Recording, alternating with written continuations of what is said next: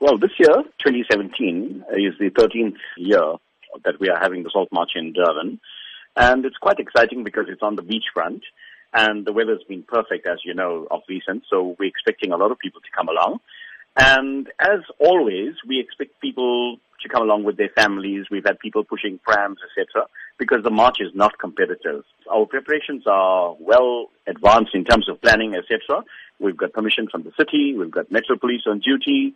And of course, the route is from the amphitheater to Shaka and back.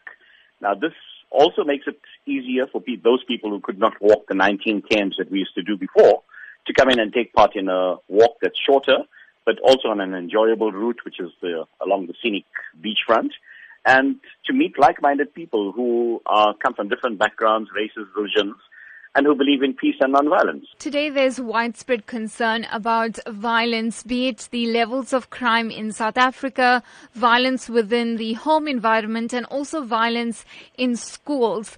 That message of non-violence, then, how important is it that it reaches all South Africans? You know, it's really whether we want to accept the message or not. I always liken this to when you find a disease that comes into the market and people are affected and they get sick, and then there's everybody talking and they say we've now got a cure, and then people rush to buy the cure and get the injection so that you do not become ill. Now, violence is a disease, and the cure has been given to us by many leaders, from Nelson Mandela to Chief Albert Lutuli to Martin Luther King, and by Gandhi. And it's proven that non-violence would lead to happiness and, a peaceful situation. So I think it's time for people to embrace what is already there in front of you. We know that non-violence and peace are the ways to make this world work and for people to get on well, but we don't embrace it.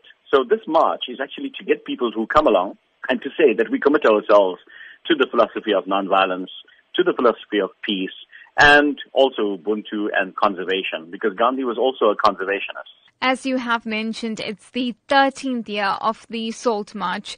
Tell us about the numbers over the years and also the demographics in terms of what you're expecting this year.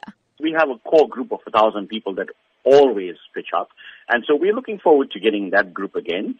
Over the years, we've seen the numbers change and grow slightly, but we've also seen the people change. Initially, we had a very older group that was marching and taking part. And now we see that we've got a lot of youth who are embracing this march and coming along in their numbers, youth clubs, etc. And we're very excited about that because the future lies with our youth. And if they embrace these philosophies of peace and non-violence, then we are on the right path.